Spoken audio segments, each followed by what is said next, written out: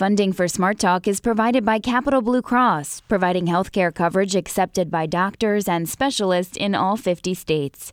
Serving the community for over 75 years, Capital Blue Cross is behind you for whatever lies ahead. More information is available at capbluecross.com. Capital Blue Cross. Live fearless. Smart Talk is also supported by Pinnacle Health, who has offered transapical mitral valve repair procedures for more than 3 years and currently serves as a trial site for 16 clinical trials. Information at pinnaclehealth.org/myheart.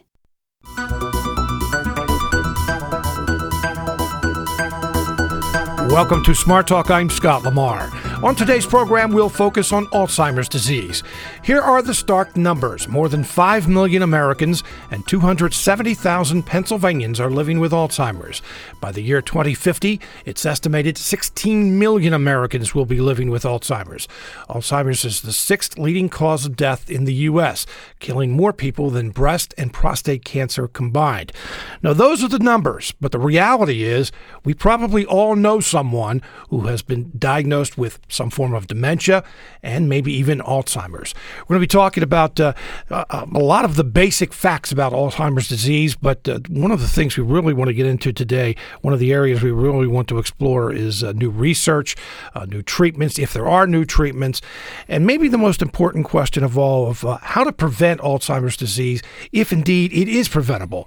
Joining us today is Dr. Paul Eslinger, who's a neurologist in Hershey. He's affiliated with Penn State Milton S. Hershey Medical Center and is a professor at Penn State University College of Medicine. Dr. Eslinger, welcome to the program. Good morning, Scott. Also joining us is Clay Jacobs, Vice President of Programs and Services from the Alzheimer's Association Greater Pennsylvania Chapter. Mr. Jacobs, welcome to the show. Good morning, Scott. If you have a question or comment, I know that there are a lot of people out there who have questions about Alzheimer's and probably even some personal questions about Alzheimer's disease. Give us a call, 1-800-729-7532. Send an email to smarttalk@witf.org. Dr. Eslinger, I said that we would ask some very basic questions for those who may not be familiar with Alzheimer's disease. So start with some of the basics and then move on to some other areas. But what is Alzheimer's disease? This is a disease named after Dr. Alzheimer, who described it a little over 100 years ago. One of the common questions we get is, what's the difference between Alzheimer's disease and dementia? So Alzheimer's disease is one type of dementia. And there's a family of diseases that fit into this category of dementia. So dementia is a broad description saying that an individual is suffering decline from their typical level of functioning. There can be many reasons for that, some of which end up being treatable, usually only a small percentage, about 10 to 15%. Alzheimer's fits into that category, which is unfortunately not treatable. And, for example, there are others in this category that your listeners may recognize: Lewy body dementia, frontal temporal dementia, Parkinson's disease dementia. Alzheimer's specifically is marked by two kinds of pathology: amyloid plaques and neurofibrillary tangles. This means that in the brain, certain proteins start to become misshapen. And as they do, the cells start to decay slowly, the nerve cells, and this leads to shrinkage of the brain. And that as that occurs, then the functions of the brain start to decline, such as memory and word finding, and being able to keep track of things throughout the day and follow through on tasks. So this is the basis for why individuals suffer symptoms related to what we call Alzheimer's disease. Now, the 10 to 15% that are treatable, what kind of illnesses are we talking about there, and how are they treated? When you say treatable, meaning that they are cured? Yes, so some of them, for example, are metabolic anomalies, such as B12 deficiency, thyroid dysfunction. Another one is, for example, a normal pressure hydrocephalus, too much fluid, cerebrospinal fluid or water on the brain that can be drained off through a neurosurgical procedure.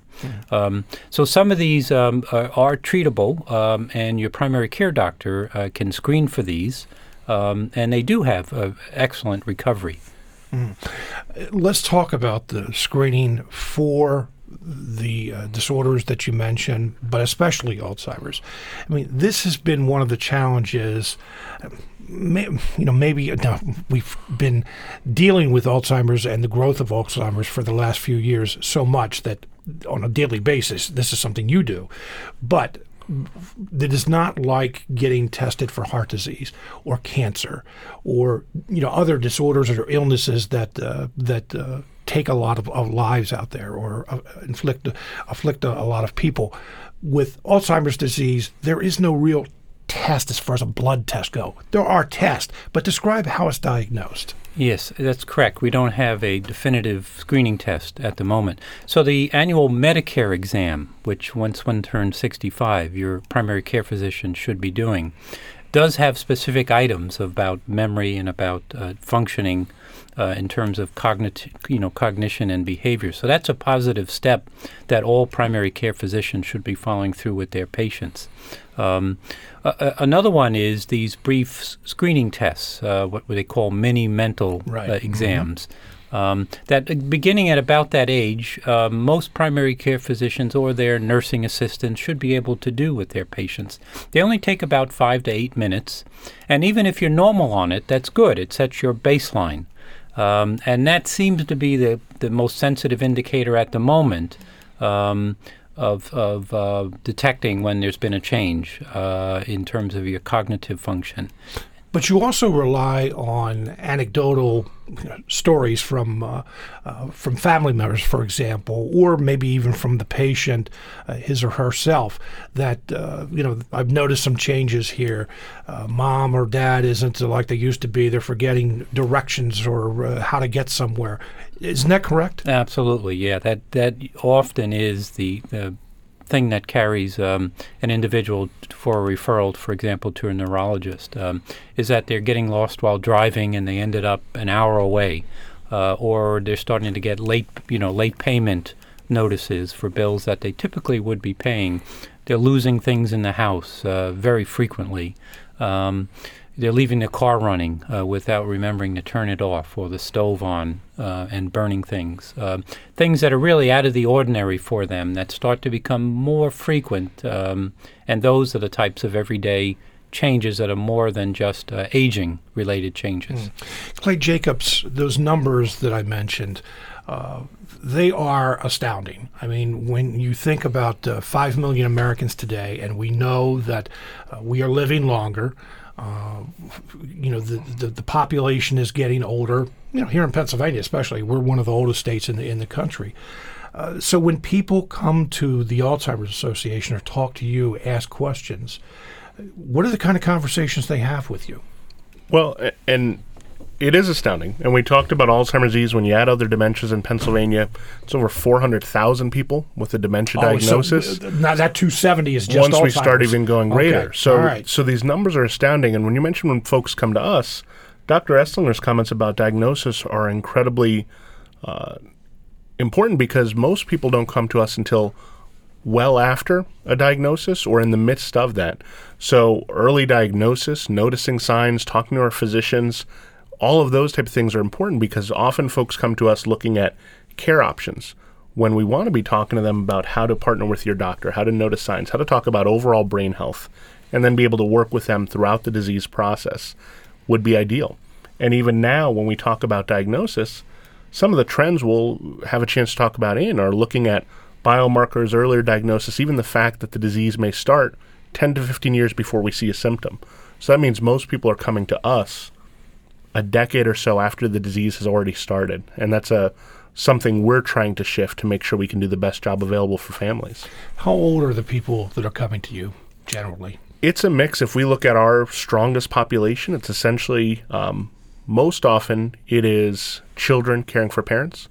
So most folks come to us in late 40s to late 50s. We see a whole slew of folks out, but that's kind of the biggest grouping of folks who are just trying to figure out what's going on, figure out how to support their spouses or parents, sometimes neighbors, folks in their community. But we see it right in there.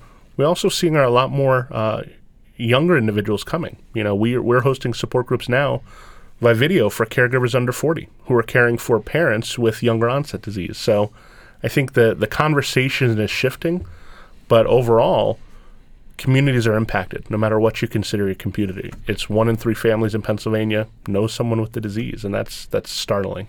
You touched on something that is very important as part of this conversation. That is caregiving. There are many people who are caring for a loved one, a family member, maybe even a friend who has been diagnosed with Alzheimer's, if they are fortunate enough to live in their own home and can continue to do that. There are also many other people who have to go to an assisted living facility or a nursing home. Those caregivers, the stress that they deal with, and I'm not going to spend a lot of time on this, but it is something that as the number of people diagnosed with Alzheimer's disease grows, the number of caregivers obviously grows too, and that changes the whole dynamic. Absolutely. We talked about the numbers of those with the disease. Pennsylvania, 700,000 people are serving as unpaid family caregivers. And so it's really important that there's supports available for them, some provided by agencies such as ourselves or other community agencies. Dr. Eslinger mentioned Medicare wellness screening. Just this January, they'll also include a care planning benefit that assesses caregiver needs as part of that process. And so we're starting to talk about caring for the person as a whole, and that means their support system. Even this fall, the National Institute on Health, for the first time ever, are holding their forum on how to impact care for those with the disease. So we see momentum. Right now, folks are doing the best they can, reaching out to family, local resources, but often in a reactive way as we see things coming about. So the earlier we can diagnose, engage families, or whatever the care system is, the better the outcomes. And we're seeing that start to come into place with systems as well. From just what you described, it sounds as if, and Dr. Eslinger, you can weigh in on this as well, that with those numbers I provided in the introduction, that government realizes, at least National Institute of Health realizes that this is growing, and it's exploding. If you look at those numbers by the year 2015, 16 million, that there is a recognition that this is a growing problem. Absolutely. Even in Pennsylvania, folks may not be aware, there is a state Alzheimer's disease and related disorders state plan that the Department of Aging has put together. Yeah, we've actually had the Secretary of Aging on the program talking about it, yeah. Yeah, that's wonderful. It's those type of things to do support, because ultimately families are going to go where they connect. So it might be their faith community, it may be their work, they're going to go to their immediate pieces. But there are supports in place that folks, we can help mitigate. We can help make things a little bit easier for them by changing systems and putting things in place for them, because it just needs to. There's too many folks, the personal costs, the emotional costs, the financial costs are so daunting that there needs to be more. We view it as the public health crisis of this century. Mm-hmm. Dr. Eslinger, would you agree with that? Oh, yes. In the beginning of May, the Congress actually approved $400 million in new research monies for dementia research. But if you look at the overall expenditure, for every $100 in research, Medicare and Medicaid has to expend over $12,000 in the care of someone with dementia. So the balance of what we're investing to find a cure versus what we're paying out in terms of care is still incredibly disproportionate. I wanted to talk a little bit about age before we take some phone calls here. Clay was talking about the age of the people that go to the Alzheimer's Association. Many people think of Alzheimer's disease, dementia, as something that afflicts older people. Now, that probably mostly is true, but is it just older people?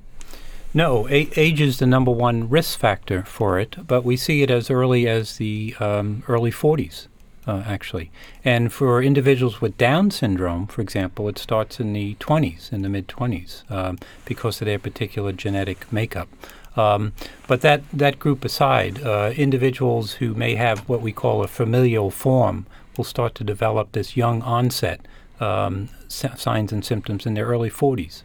All right, familiar form sounds like something that is genetic. Yes, those individuals have high penetrance, roughly 50% of the members of each generation will develop the disease. So that is always one of the big questions. If a parent, a grandparent has been diagnosed with Alzheimer's, is it a risk factor for the children?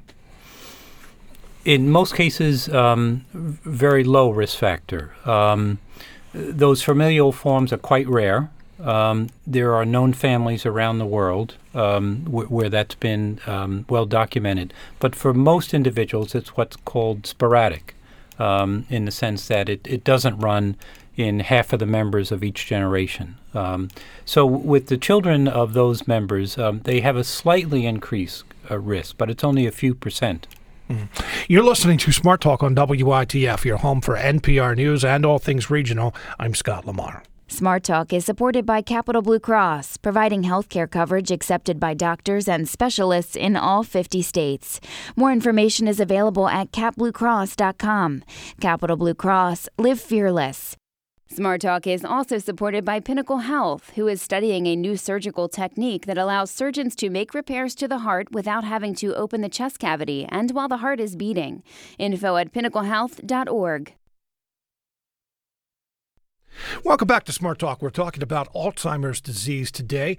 Our guest, Dr. Paul Eslinger, who is a neurologist in Hershey. He's affiliated with Penn State Hershey Medical Center and a professor at Penn State's University College of Medicine. And Clay Jacobs, Vice President of Programs and Services for the Alzheimer's Association Greater Pennsylvania Chapter. This is a topic I know there are a lot of questions about. Give us a call, 1-800-729-7532. Send an email to smarttalk@witf.org. If you would like to leave a question on Facebook, WITF's Facebook page, go to the WITF's Facebook page and leave that question or comment. We also are on Twitter at SmartTalkWITF. Again, the phone number, 1-800-729-7532. Let's take a phone call from Faith in Lancaster. Faith, you're on the air. Good morning. Thank you. I have two questions, and then I'll hang up and listen for the answer. And these would be directed toward the neurologist. Number one, why when my mother was being diagnosed, she was presented with a clock without hands and asked to draw, I think it was a specific time. And I'm wondering why that is a diagnostic test. But the second more important thing, I frequently hear and read about doing word searches, learning languages, etc.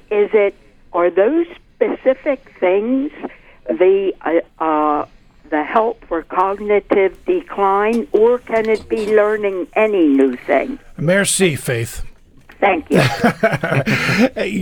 Those are a couple of the basic questions, but the clock is a diagnostic tool, right? Yeah, those are very good questions. The clock is a convenient way for providers to get a glimpse of an individual's ability to reason on the spur of the moment. So clock should be familiar to everyone, and how to read a clock, how to set the hands. So if you ask someone to put in the hands for 10 past 11, it takes a little bit of abstraction to know that, 10 past is to 2, it's not to 10. And so that's why it's used, is because it's quick and it's convenient, and it's also been shown to be predictive. Mm-hmm. Her second question, as she said, maybe the most important, and what that centers around is prevention. And she's talking about word searches. Basically, what she's talking about is brain activity and keeping your brain busy. What about that? Yeah, excellent question. There was just a report out from the National Academies of Sciences, Engineering, and Medicine that looked at cognitive training or cognitive exercises and found what they called encouraging evidence that it helps offset some of the age-associated changes in our memory and attention and speed of responding. So we encourage it very strongly. But it's not confined to puzzles or crossword puzzles or things of this nature. It really can be any cognitive activity. A good shopping list, a menu, planning your garden, planning a trip with a number of itineraries, a book club you belong to, a discussion group, listening to Smart Talk. I hope that does it. Yeah. So anything that stimulates your imagination, listening to music that you always love, joining a dance group. It's really this variety of cognitive stimulation. But active rather than passive, right? Absolutely. I mean, I've heard people say, well, I watch television, I watch the game shows all the time. Maybe that helps somewhat, but television watching is a little more passive. Yes. So it's that, and that's where, for example, some of the computer-based games that make you respond quickly or that track how quick you respond and how accurate can be another form of interaction. Mm-hmm. Clay, what about that when someone comes to the Alzheimer's Association? I mean, do you work with them as far as some of these activities? So, and I think when we look at it, too, it touches on an underlying piece is that often folks think of dementia and Alzheimer's disease limited to memory. And we're talking about our overall brain health and diseases that impact the brain. Often families, that's the first thing we do is explain because they see the person they care about changing. And it's a little harder to abstract and think about it as a disease process that's impacting personality and memory and judgment. They just see the front side of someone they care about going through these changes. And so talking about that work, talking about brain health overall with those with a diagnosis, but even across the lifespan. And so similarly, recently, the Lancet looked at 9 risk factors, things from education, activity, exercise, cognitive work. All of these things can reduce our risk and hopefully do that. In fact, just in mid-July, because of the growing body of evidence, the association announced something called the Pointer Study. We're going to be funding over 2 years, almost $20 million in research looking at lifestyle factors. Because if we look at this and we can reduce risk earlier in life, even if you look at for a cohort, if we could extend or delay disease onset for 2 to 5 years, how much of a difference that would make for families. So talking about overall brain health across the lifespan is really important, and then making sure folks come in with a loved one or in themselves with a diagnosis. Here's some of the things that are important, and that we vary it, we try it, and we do it for our overall brain health. You just touched on something that's very important, that most people, and maybe memory loss is the first symptom that a patient is presenting. But I've heard stories about people whose personalities have just changed completely. Someone who was so friendly, so polite, so nice, who actually, their personality changed to that they were not very polite, not very nice, kind of mean. And this is just an example of personality changes. Is that correct, Dr. Eslinger? Yes. Mm-hmm. Yeah. A hot area of research is what is it that allows the disease to spread in the brain, because that's what it does. It spreads from the memory area where it typically starts, but to other areas such as the emotion, personality, and reasoning and judgment areas. Let's take some more phone calls. Cecilia is in New Hampshire and still listens. And Cecilia, you're our first New Hampshire listener. Thank you very much. Hi, good morning. Good morning. Greetings from sunny New Hampshire. Well, it's not quite sunny here in Pennsylvania. But oh, good. And thanks to my mom for alerting me to this conversation.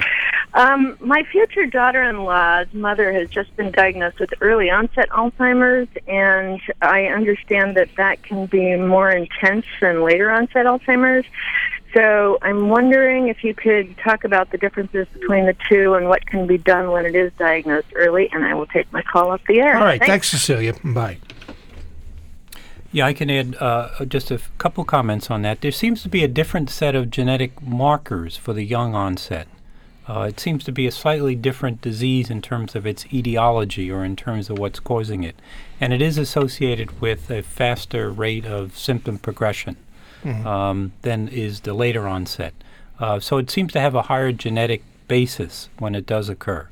Though the symptoms are very similar, it's just at a slightly faster rate that it does occur. Is it more difficult, or is there a difference in diagnosing someone with early onset? Because unless that there is that genetic factor and there's a possibility, well, this is something that could happen to me, I would imagine someone in their 40s, maybe even early 50s would be, no, this can't be Alzheimer's. Yes. Yeah, it's often chalked up to stress, work stress, or depression for a period of time before it starts to be recognized that it's, even after being treated for that, the symptoms don't seem to be alleviated. But is it treated any differently in early onset? No. The current medical treatment with the FDA-approved medications really are the same. Did you want to say something? Well, I think when we look at treatment, that is really an exacerbated issue when we look at if somebody's waiting on diagnosis because they're chalking it up to work stress or other pieces once you get a diagnosis. But for an individual in their mid-40s, the care management and the case management around it, they may have kids in high school or heading off to college or be looking at retirement, assuming it's 15 years away. But we have this onset and this kind of insidious pace of the disease. So while the medical treatment may not there, it does significantly alter some of the supports in place, and talking about planning for the future, being able to do it with a partner or a family or whoever your support system is, because it's much different if somebody's in their mid-40s and all of a sudden they're faced with this diagnosis of a fatal neurodegenerative disease. What do you do from here? What is life expectancy for someone who has been diagnosed with Alzheimer's? It does depend on age. So, for example, someone in their mid-80s might have a 3 to 5 year, as opposed to the young onset, which may be more in the 10 to 15 year range. For an individual in the common age range of 65 to 75, it would be about 10 to 12 years. Someone, you mentioned there's a difference in age, but someone who is in good physical health, does that person tend to live longer? Yes. Okay. Let's take some more phone calls. Susan is in Lancaster. Susan, you're on the air. Yeah, hi, good morning. Good morning. I've been hearing a lot through the media and in print magazines and whatnot about the impact and relationship of establishing and maintaining a good sleep pattern, because I've read actually, that during a really deep, sustained REM sleep, that amyloids are cleared from. Well, I think we lost her phone call, but got the gist of her question, and this is one of recent developments. I've seen some of those same articles that Susan is referring to, and there has been a lot of research that show between the relationship in sleep and Alzheimer's disease, but what's the latest? Yeah, and Susan is correct. The studies have shown that this amyloid accumulation, which are these abnormal proteins in Alzheimer's disease, do decrease through the night when one is able to cycle through the regular stages. So in that sense, consistent sleep through the night is considered therapeutic and a way to offset and protect, in a sense, protect against the onset of Alzheimer's disease or slow down the progression of the disease. So does that mean that if you are not sleeping well, that maybe you should seek some assistance in trying to sleep well? And when I say assistance, I mean going to a sleep specialist, or if you have sleep apnea, for example, that deal with the sleep first. Is that a good way to put it? That's an excellent recommendation. Yes, excellent point.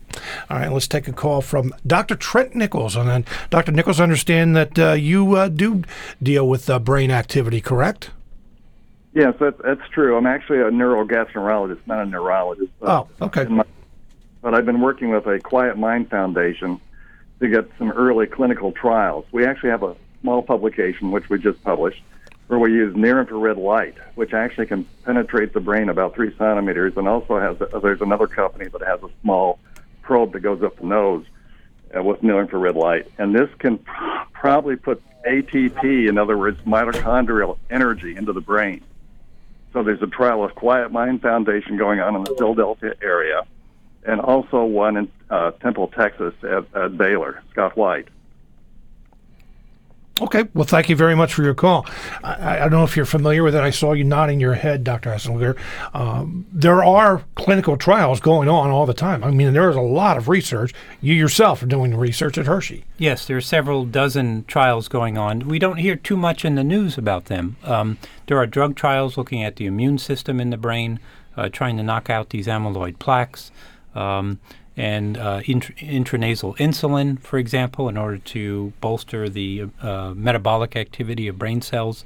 And as this doctor just mentioned, there are trials of stimulation, transcranial stimulation, trying to boost the activity of nerve cells. So these are all experimental, and they're in trials. None of them have been approved by the FDA at the moment. We still have just the 2 medications approved by the FDA. So you may hear news reports about a new report, but your listeners have to understand that this may be a single study, and it does need to go through verification for safety and for confirmation that in fact is effective. And I have to tell you that when I hear those news reports, my mother's been diagnosed with Alzheimer's, living with Alzheimer's disease. Your hopes go up because it's almost always when you hear on like television news, for example, a breakthrough in Alzheimer's research. Well, that sounds like that sounds like it's above the level of being promising. That sounds like we're on the verge of something. Are we on the verge of anything, or are we still just, one thing at a time? So about 2 weeks ago, there was an international Alzheimer's meeting in London that brought together about 6,000 investigators. So we were looking for all the latest updates. And really what came through was the push right now is on lifestyle factors, and Clay mentioned the U.S. Pointer study. And these are things such as managing your blood pressure, your diabetes, hearing loss, depression, sleep disturbance. And these may sound relatively benign, but the estimates are that if these are really managed well starting in midlife and going into aging, that we may be able to prevent 1/3 of the cases of dementia, which is really substantial. And if we can impact that, 35% of individuals who never develop it, that's the direction that we feel we can impact, most quickly, most effectively, while we're waiting to develop, the most effective drugs. I mean, basically what you're talking about is healthy living. Exactly. What many people would do for a healthy heart or something like that. Unfortunately, many of us Americans, the reason if we exercise or we watch our diet, it's because of our waistline rather than thinking about our brain. And Clay, you've talked about brain health. Not many people put the two and two together that that kind of lifestyle does contribute to a healthy brain. Absolutely. And it's not that it would delay things for everyone, but it has a potential impact. And has a potential impact to reduce risk. And as Dr. Eslinger mentioned, for 1/3 of the population, the tremendous benefit what that would have. And we know, really, we continue to learn what's good for our heart is good for our brain. So we talk about that relationship there. The more we can do to at least mitigate our risk, even with the disease, if the disease presents itself later in life, we're still doing things that have overall benefit, hopefully also things that have benefit to our overall quality of life. We're talking about heart health and exercise, cognitive activity, social activity, all of these things that impact us. And I think that's one of the things to be hopeful about, that there is so much additional coming out. I think we hear about this disease and about research more often than we did 5 years ago, 10 years ago. Right. Dr. Eslinger mentioned research funding has almost tripled in the past 3 or 4 years. So there is this momentum building, which may be cold comfort for folks dealing right now, but it does have some of the what I think is some of the brightest outlook that we could say in the past decade, because we're finding things continuing to be verified that might have an impact. Saw a figure that said 90% of what we've learned about Alzheimer's has come in the last 20 years. So the research is making some progress. Still have a ways to go. Speaking of diabetes, and you both have mentioned diabetes a few times. Ron asked, is there a connection between, I want to pronounce this correctly, glyburide, metformin, diabetic medicine, and Alzheimer's? Not in terms of those medicines causing Alzheimer's, but in terms of diabetes, putting tremendous stress on the brain and being something that promotes... Why does it put stress on the brain? Because of the fluctuations in glucose, that the brain starts to metabolically become erratic. And that's where the stress on the blood vessels and on the cell function starts to come in. So if you think about hypertension, obesity, diabetes, lack of exercise, all these put stress on the brain. So if you have any tendency towards potentially developing any kind of dementia, it really just promotes or pushes that process along. So you can see by controlling those to the levels your physician recommends, that you're essentially buying time of preventing the onset of those changes. Another email from Donna says, what delineates the different stages of Alzheimer's? We can do that in two ways. One is we can do it through imaging by looking at the changes in the volume of the brain or the characteristics of the tissue. The other is in terms of functioning, the types of functioning that a person's able to do with their speech, with their memory, with their daily tasks, such as cooking, dressing, bathing. So again, there's not like that clinical test, the blood test type. It's more observation as to what's going on. I think we will, in the next few years, have a test for a predisposition to develop Alzheimer's disease. That's pretty clear. And how we apply that and make that available to individuals, those who want to know, those who don't want to know, I think will be an interesting discussion. But I think that will be available soon. There's a whole show right there when you talk about ethics and whether people want to know, whether they don't want to know. But brings up a good question. I'm sure there are people out there that avoid getting tested because they don't want to know. They hear us talking today, and they hear, well, what can I do about it? I mean, it's an incurable disease. I maybe have to rely on caregivers, my children, or something like that. That they don't want to admit that there could be changes in their bodies, in their lifestyles, the whole family dynamic. I mean, are there people who say, I don't want to do this, and what are the benefits of getting diagnosed?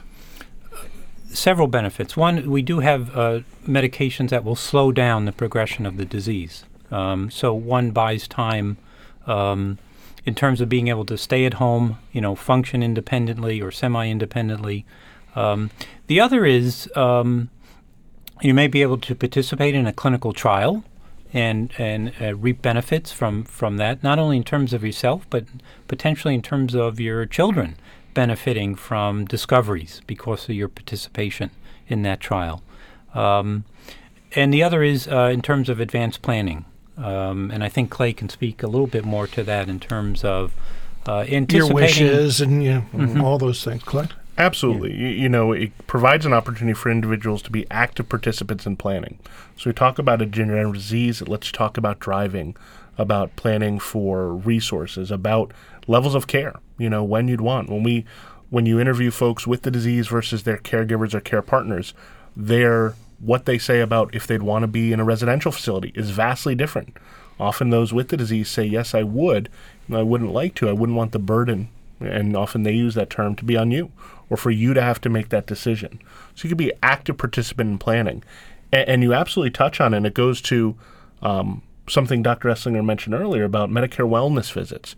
We don't yet think about brain health. We don't think about dementia, mild cognitive impairment as a wellness issue, but part of including it is to normalize it, that we should be talking about our cognitive health, that we should be looking at where we are and doing everything we can to reduce risk, to live long, productive lives as long as possible.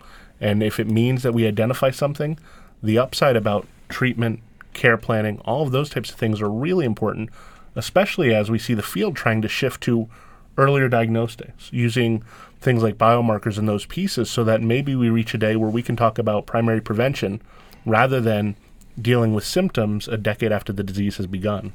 You're listening to Smart Talk on WITF, your home for NPR News and all things regional. I'm Scott Lamar.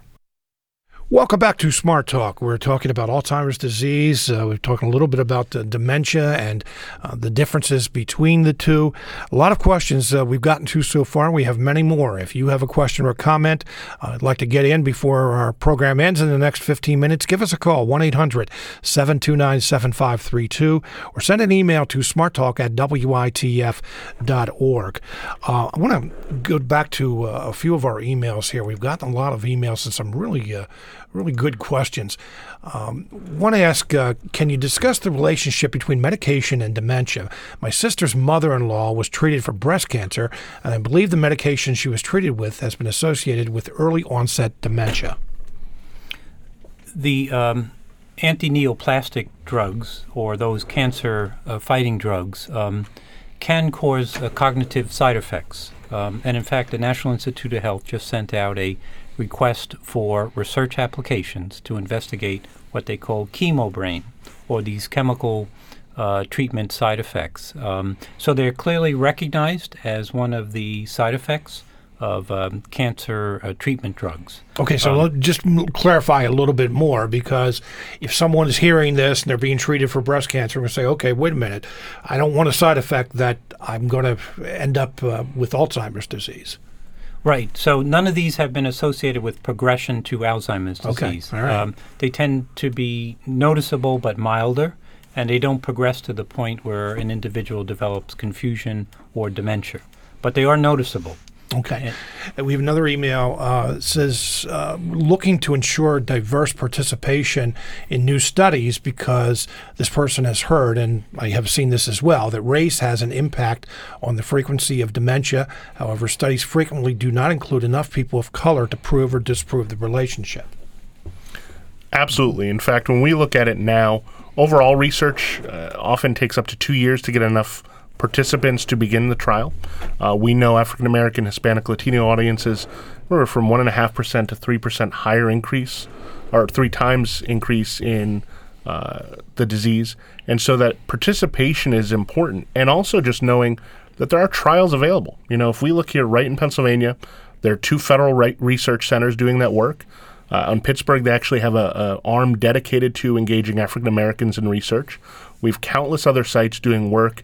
Even right here in central Pennsylvania, there's work on biomarkers across neurodegenerative diseases, pieces like the IDEA study. There are opportunities there, but we talked earlier about the challenge even getting a diagnosis.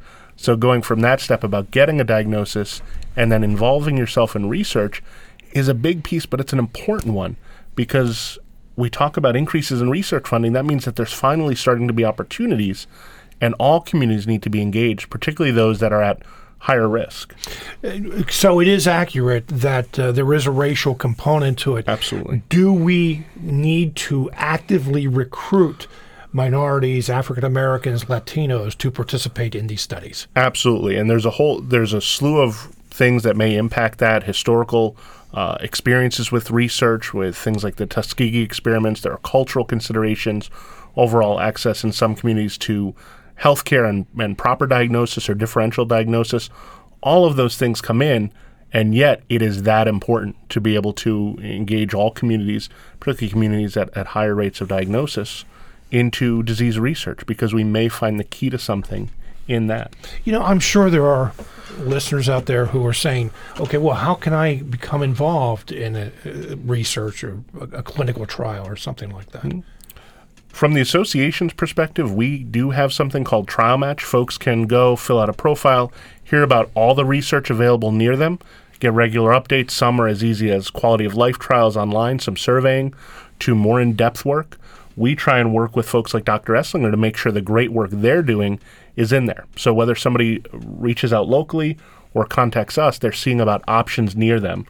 Dr. Eslinger, I'm sure, can talk a little bit about folks interested in getting engaged right here. So we have, for example, the IDEA study, which is amyloid PET imaging that will inform an individual. This is a Medicare-funded study, whether they have amyloid accumulation in the brain, and provides additional information to what they may have from a brain CT or MRI. And there are other studies like this at the medical center, or they can check if they're closer to Geisinger or into the Philadelphia area, certainly with Penn, that has a center for neurodegenerative disease. So a couple questions related to that. When you say it's Medicare funded, does someone have to be 65 and older? Yes. They do? Right. Okay. If someone wants to participate in maybe be tested early on, if you mentioned the amyloid study, is there a cost involved? Is it something that insurance would cover? Not for that Medicare IDEA right, study. That's 65 and older. Yeah, okay. There are some additional studies, PET scans outside of the regular CT and MRI, which can be done through regular imaging centers that can provide additional diagnostic information that you don't have to be 65 years of age for. But is there a cost involved? Probably a copay, associated with their insurance. Okay.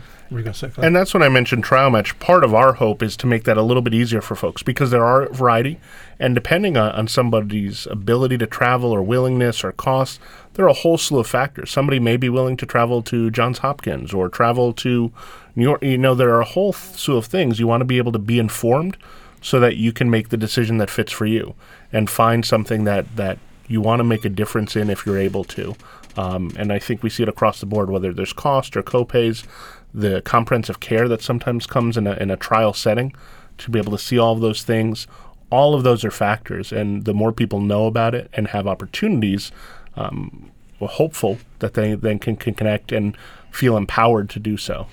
We have an email here from Kim, and I think that this is kind of typical, a question that you probably are asked often.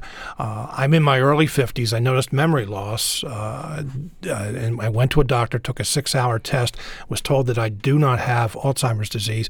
A few years later, I did the same test again, and again told I did not have Alzheimer's disease. I find myself still forgetting things, probably at an increasing rate. Were those previous tests definitive, and do I most likely have another form of dementia? The big question here is when people start forgetting things, people will joke about it and says, well, yeah, old age, Alzheimer's, dementia is taking over. But when should someone be concerned?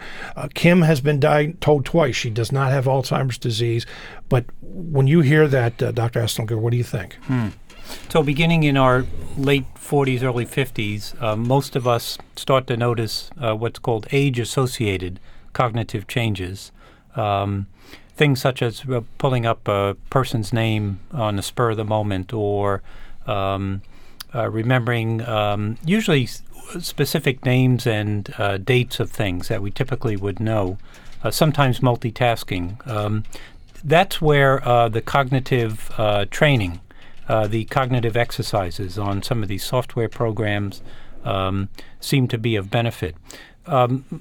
My recommendation would be to look very carefully at your risk factors, so your sleep, your metabolic factors of cholesterol, thyroid, B12, blood pressure, glucose, to be sure all those stress levels, be sure all those are at their targets, because they may be contributing at that time of life to some of these symptoms. It sounds like the provider is identifying is not identifying the kinds of changes that would be diagnostic of Alzheimer's disease, though the individual may be having what's called subjective memory change. This is something which we typically monitor, so every year or two come back in and we'll check again. But in the meantime, I would be talking about, how do you compensate for this? What techniques can you use to minimize these so they don't interfere with your daily functioning? But this is where a diagnostic test for something like Alzheimer's disease will, in the future, I think, come into play, and to say, you're really negative in terms of any kind of, or yes, we do see it there, and maybe these are very, very early stages of it, and that's the point at which we want to intervene, ideally. So in the ideal world, we'd like a diagnostic test very early before it's symptomatic, and to treat at that point so it never reaches the stage of becoming symptomatic. That's really where we'd like to be headed in the next 10 to 20 years. Donna asked, and I seem to recall a news story about this recently, what about any connection with artificial sweeteners? This is an area where there's been a reported study of a connection. I've also seen studies like this with, for example, statins that showed in a large group of individuals a increase in the diagnosis of dementia after being treated with statins for many years.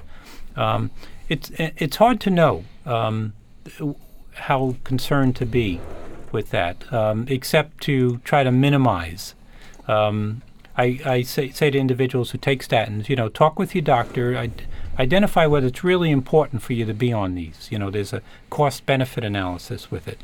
With the artificial sweeteners, it's probably a good idea to try to minimize that. It's probably not doing you a lot of good. Are you talking about more than just brain health? Yeah, right. Okay. Again, this is one of those things that so many people do without even thinking about it. The artificial sweeteners, for example, someone may be watching their waistline and thinking they're doing the right thing for their heart, but in the long run, if you're going, I don't know, it almost sounds as if too much of anything could have an impact, could have a side effect. Yes. Yeah. So we only have a few minutes left, and I think that we got to answer a lot of questions here.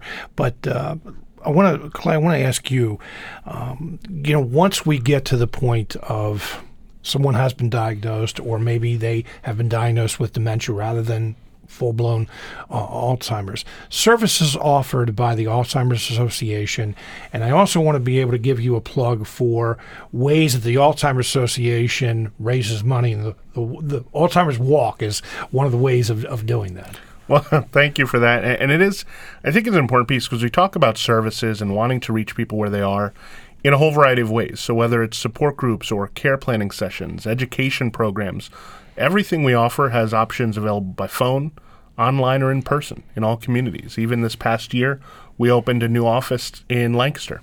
It's all about trying to make sure that however folks get information, that they have a way to connect with us. And so whether that's through our website at alz.org/PA, we have a 24/7 helpline with master's level care consultants at 800-272-3900. We want to make sure we can be an entry door and connect folks to resources, diagnostic centers, other pieces. And all of that as a voluntary health organization is done through the support of volunteers. Our Walk to End Alzheimer's accounts for over 60% of the revenue we raise. It helps us provide, last year, services to 260,000 Pennsylvanians. We funded over $1 million worth in research, and that comes through things like our Walk. One of our staff has said, Walk isn't all we do, but it makes everything we do possible. And so by reaching out to any of those ways I mentioned, you can hear more about the Walk near you. And we will have, and we probably already do, have a link on our website to more information at witf.org. Gentlemen, I want to thank you very much for being with us. Clay Jacobs is with the Alzheimer's Association Greater Pennsylvania Chapter. Dr. Paul Eslinger is a neurologist in Hershey. He's with the Penn State Hershey Medical Center and a professor at Penn State's College of Medicine. Gentlemen, thank you very much for being with us today. Thank you, Scott. Thank you, Scott. Coming up on Monday's program, people's retail habits have changed. When I say people's retail habits have changed, I'm talking about Americans, that there are a lot more people out there, as you're well aware, you're probably one of them, buying your products online, and it has had an impact on the brick and mortar stores, the Sears, the Kmarts, the Pennies of America that have been traditional icons. We're going to be talking about retail here in Pennsylvania coming up on Monday's show, so be sure to tune in.